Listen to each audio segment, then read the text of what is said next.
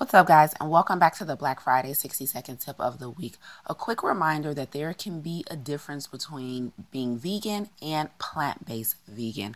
Oftentimes, you see the word plant-based used on a lot of vegan products, and that might lead you to believe that it's healthy and that it's good for you and that it's better for you, but that is not always true.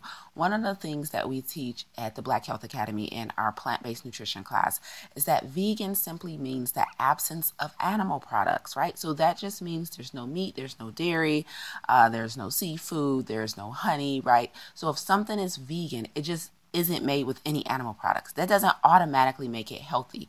When something is plant-based, you have the absence of animal products plus the intentional presence of plants, whole real foods, the absence of refined sugar, the absence or at least minimally processed. So plant-based and vegan are not always the same.